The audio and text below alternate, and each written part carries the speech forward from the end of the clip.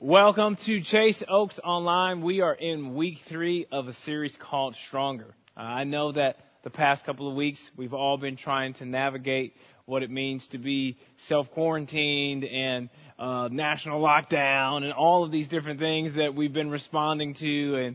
And I just want to say that I believe that this series has been so very impactful on my life because I believe it is a time that where it feels like we've lost a lot or things have been canceled, where we feel like we could be shrinking back.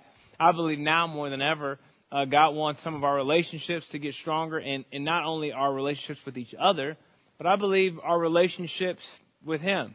And I know that during this time, a lot of fear can really set in. And today, I want to talk to you about having stronger hope. I want to begin today's message in the book of Matthew. And it says this in Matthew chapter 8. It says, "Then he got into the boat, and his disciples followed him. Suddenly, a furious storm came up on the lake, so that the waves swept over the boat." For those of us that may be familiar with this story of Jesus and his disciples being on the Sea of Galilee, I think we imagine waves crashing up against the boat. I think we imagine perhaps a really bad storm. I think we imagine thunder. I think we imagine lightning. But reading this story this week, this stuck out to me. I mean, waves swept over the boat. I think now we're not talking about somebody that's just in a bad storm. I think we're talking about somebody that's drowning. I think this is the perfect depiction of when a person talks about their fear. It's an overwhelming feeling like you're about to drown. You know, it's interesting. You and I are actually only born with 2 fears. The first fear is this. It's the fear of falling. And the second one is the fear of loud noises. Every other fear that you and I have is learned. We picked it up from somebody, someone, some parent, some experience along the way. We learned it. I personally have a fear of wild animals. Actually, I think I just have a fear of animals. And I think all animals have the potential to go wild. Although my friends, they're not very afraid of wild animals. They feel more like Adam and Eve. We good with the animals. We're friends with the animals. I used to think bees were cute until I got stung by them a lot as a kid during the summertime. I used to think dogs were cute and cuddly until I got chased by them as a kid. My friends, they like camping. I like hotels. Some of my friends, they like hunting. I love indoor basketball. I was talking to a friend a couple of days ago, and we were talking about, what would you do if you ran out of food? And he was like, I'm not worried about running out of food. And I was like, why not? He goes, all right, I have my backup plan. I said, what's your backup plan? He said, if me and my family run out of food, I'm going to just get my bow and arrow and I'm going to go kill and eat. I was like, that's your backup plan? He's like, yeah, I mean, only the strong survive. I went, my backup plan was ramen noodles, for crying out loud. I mean, I think all of us picked up some sort of irrational fear at some point, and we had to figure out a way to sort of cope with the world. Some of the fears that we've picked up over time are the fear of failing, the fear of the economy not being able to bounce back, the fear of losing a job, the fear of not being able to get a job back, the fear of getting sick. I think probably the biggest fear that all of us face right now is really the fear of the unknown, the fear of not knowing what's going to happen next. And what I know about you and what I know about me is that we can have 2 different mindsets as it pertains to fear. Because here, at its core, fear is a faith in a negative future, whereas hope is faith in a positive future. I mean, you can have one or the other. It is this idea that for us, we can have this mentality that says, you know what? I think the worst days are ahead of us. Or we could be people of hope that says, you know what? I actually believe that our best days are ahead of us. Here's what I want you to know today. Did you know that hope and fear can both be fed? They can be fed. And now some people are like, you know what? I didn't choose to be afraid. I mean, I just am it. But no. Your fear was fed at some point.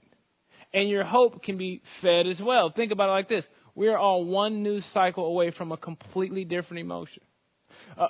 Bad news cycle, fear. Good news cycle, we're going to be all right. We might make it. It's all good. But what if you could actually choose to feed one emotion over the other? What I want to encourage you to do today is to choose hope. Choose to feed hope. Think about it. Why is it on social media? It's called a news feed. Each and every one of us is being fed something every single day. And guess what? The good news about fear and the good news about hope is we get to choose what we eat. As the old saying goes, you are what you eat. I love how this story tells us that the waves swept over the boat. But what Matthew tells us next changes the game for this entire story. It says, but Jesus was sleeping. Jesus was sleeping. I mean, I don't know if you've ever had a moment in your life where you felt like there was a crisis going on all around you, yet God seemed inactive, dormant, asleep. I mean, the disciples got buckets on the ship trying to get water out. They're about to drown, and Jesus is on a futon, sleeping. And then, Scripture tells us this. It says, the disciples went and woke him, saying, Lord, save us. We're going to drown.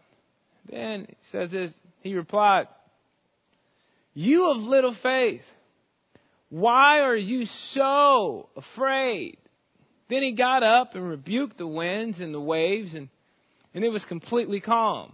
The men were amazed and asked, what kind of man is this? Even the winds and the waves obey him. I mean, it's just a really great question that Jesus asked his disciples. Why are you so afraid? Why are we so afraid? I think one of the things that we're really afraid of is I actually don't think we're just afraid of storms. I don't think we're afraid of our cages being rattled. I don't think we're afraid of worst case scenarios. I think we're afraid that we won't be able to handle worst case scenarios. I think we're afraid that we won't be able to handle if our kid gets sick. I think we're afraid that we won't be able to handle one more medical bill, that we won't be able to handle more layoffs. We won't be able to handle what could go on with the stock. That we're afraid that we won't be able to handle. Perhaps our biggest fear right now is that we won't be able to handle it if life never goes back to normal. And here's what I want to encourage you with today is, you know what? We may not be able to handle it.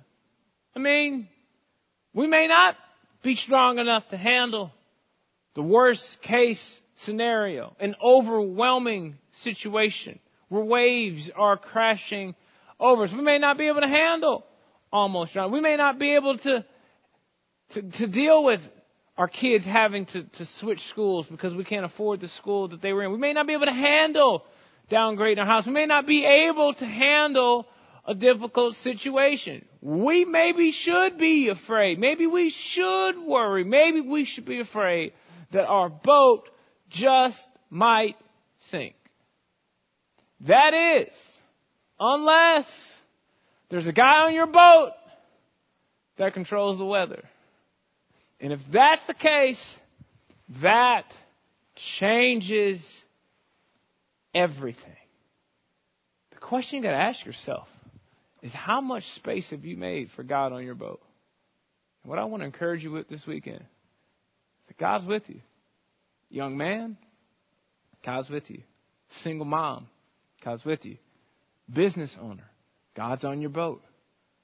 And ultimately, Jesus' question is such a good one. He's going, wait, why are you so afraid when I'm on the boat?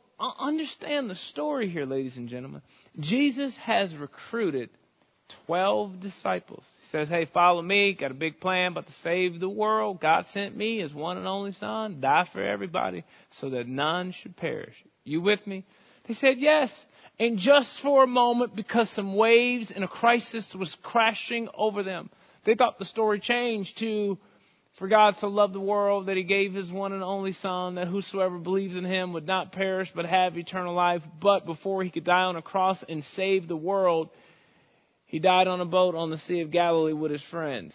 But at least He was in His sleep. Like, did we really believe that the story actually changed? And that's where the disciples were at. Jesus is going, hey, here's the deal. Your story isn't over because I'm still in the boat. And we're in this thing together. So guess what? God's plan for your life is not over. God's plan for your friends, it's not over. God's plan for your home, it's not over. And guess what God is included in God's plan? He wants us to get stronger. I think there's two questions. There's two questions that we should ask as it pertains to our fears.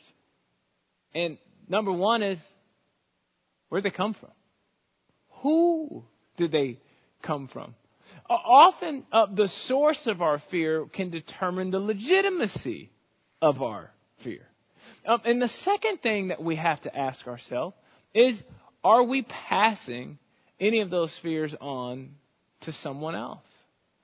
One of the things that I've learned over the last year or two is that my son actually loves animals. He doesn't know that they could be wild right now. I personally am afraid of the zoo. And my friends tell me, well, you know what, Ryan, the reality is these animals are caged and nothing they can do to you. I go, until they're not caged, and then what are we going to do then?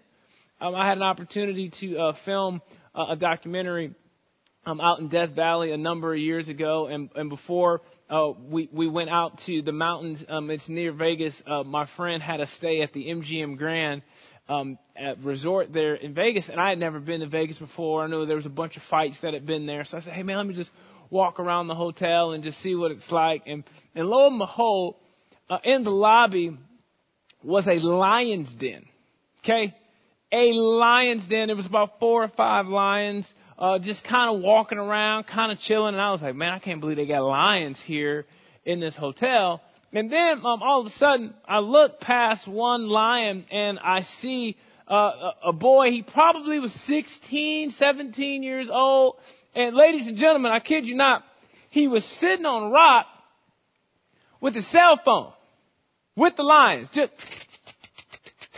I started banging on the glass. Young man, son, do you realize where you are? You are surrounded by lions. Who are you texting? Who is this person? Put the phone down. They about to eat you alive. Do you think you're friends with the lion? He thought he was in the Lion King. I said, okay, let's just say you are in the Lion King. Uncle Scar is right over there. Okay, there go Nala. There goes Simba. And you are Pumbaa. Okay, you are breakfast. He is on his way to you. But he was cool, calm, and collective. Oh, he was chilling. And you know what? Had he been paying attention to me, he could run the risk of losing his peace based off of my anxiety for him. You know, when I think about my son, when I think about my home, I have to think through, you know what? I want to make sure that I'm not passing on some fears that shouldn't be a part of somebody else's story. I think we all should take a lesson from the posture of Jesus Christ as to how we should respond to crisis, especially when we know that the God of the universe is in the boat with us. sometimes I think the best strategy for actually dealing with our current fears is actually remembering old ones. Remembering old ones. We have to ask ourselves this question. What have we feared in the past that wouldn't scare us now? Because here's what I know about the two fears that we were born with. The fear of falling and the fear of loud noises, right? The reality is for you and me is we've outgrown them. And that's so good news for you and I this weekend, because here's what that means. It means that you and I potentially have the ability to outgrow some of the same fears that we have right now. We don't actually have to hold on to those fears forever. From time to time, I'll sit down with somebody. Guess what? I've never had to counsel anybody through. I've never had to counsel anybody through a fear of falling. No one's ever sat down with me and goes, man, I really need to talk to you right now, man. Every time I walk outside, I fall to the ground. I'm just so scared. Nobody says that. No one's ever said to me, oh, man, I just got this fear of loud noises. Now, a loud noise might scare you in a moment, but again, over time, what happens? You adjust. You know what used to scare us? This thing called Y2K. If you're under the age of 25, you're like, what's Y2K? Let me explain. In 1999, we actually all thought the world was going to end because we thought computers couldn't handle a little calendar change from 1999 to 2000. We all got so scared that we went and bought enough water for 2 years. And guess what happened? The year 2000. We all thought at midnight Central Standard Time that the world was going to end and we had to figure something out. And it just didn't. If you're a parent, especially if you're a parent, 2 kids, you know what used to scare us? A kid getting injured. Oh, yeah. The first time the kid got injured, woo, emergency room. We was at the emergency room at least once a month with our first kid. That poor second child, though, listen, he can break a leg, and we in the pantry looking for ibuprofen. Like, you can walk it off, okay? You're going to be all right. What happened? We got stronger. We got wiser, we got better, we got more experience, and you know what? The more experience we had, the less we freaked out. And you know what? I want you to know this weekend. It's the same God that got us through our past fears. It's the same God that will carry us through our current ones. God is with us, even when it doesn't look like it. I know and I trust that with God in our boat, we will not drown. I love that Jesus is sleeping through a storm. Because you know what that tells me? He's not freaking out about what's going on with us. He's cool, he's calm and collective. And he's got a plan for you, he's got a plan for me. And the future's bright. I have hope, ladies and gentlemen. And I hope and pray that you have the same thing. Romans 15 Verse 13 says this. It says, may the God of hope fill you with all joy and peace as you trust in him, so that you may overflow with hope by the power of the Holy Spirit. Here's what I want to encourage you with. You're probably not going to be hopeful on your own. You're going to need some help. And the reality is, the God of hope is available to you today, who's going to help you be full of joy, full of hope, and full of peace. Have you surrendered your life to him? Have you gotten to a place where you've said, I've made space for you on my boat. You know what? I want you to fill me with what you want me to be full of. You know what? I want to fill my mind with things that feed hope instead of things that feed fear. We should be mindful of what we say to others. We should be mindful of what we listen to. We should be mindful about the images we allow into our eyes, because they have a great effect on our soul. Here's the deal. We've got great journalists and great news reporters that are giving us up-to-date information. But at some point, falling asleep like this and being like this all day and constantly, you got to ask yourself, man, is that good for us? At some point, we get enough information to make some decisions. But at some point, we have to take care of our soul. So here's what I want each and every person to do this weekend. Here is your homework. I want you to write down a list of things that you can control and the things that you can't control. Write down a list of things you can control and things you cannot control. Here are a few things that you can't control. What the news reports say. You don't get to control that. You also don't get to control other people's decisions. You're not in control of that. You also don't get to control when this crisis is over. You don't get to decide when a pandemic is over. I wish we all had a button that we could press and say it's over. But it's not. And we also don't get to control when sports will return. I wish I had this button. That would be amazing. But here are a few things you can control. How much you watch the news. Your decisions. Your posture during this crisis. And you also can control how much you pray for the Dallas Mavericks and the Cowboys. And when the NBA returns, the Mavericks are still in the playoff hunt. I don't care what's going on. Man, there's some things we can control and some things that we can't. And I want to encourage you. Give your best energy to the things you can control. And let God take care of the things that you can't control. My hope and prayer for each and every home, each and every viewer, is that we would be people of hope. That we would be people that pass out hope, that encourage the person on our left, encourage the person on our right, to believe that the best days are ahead of us.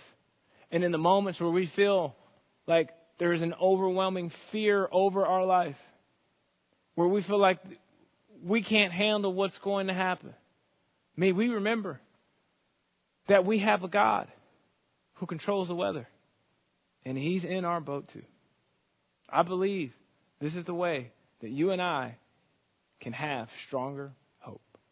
Father, I thank you so much for each and every person watching this message. I pray, God, that today that we would have hope, faith, and a positive future. That we would be people that believe that the best is yet to come. That even during uncertain times, even during the toughest times where we feel like the waves are crashing over us, I pray, God, that we would know more than ever that you're in our boat. And God, I pray that we would continue to make space for you and to put you first in our lives. In Jesus' name I pray. Everybody say it.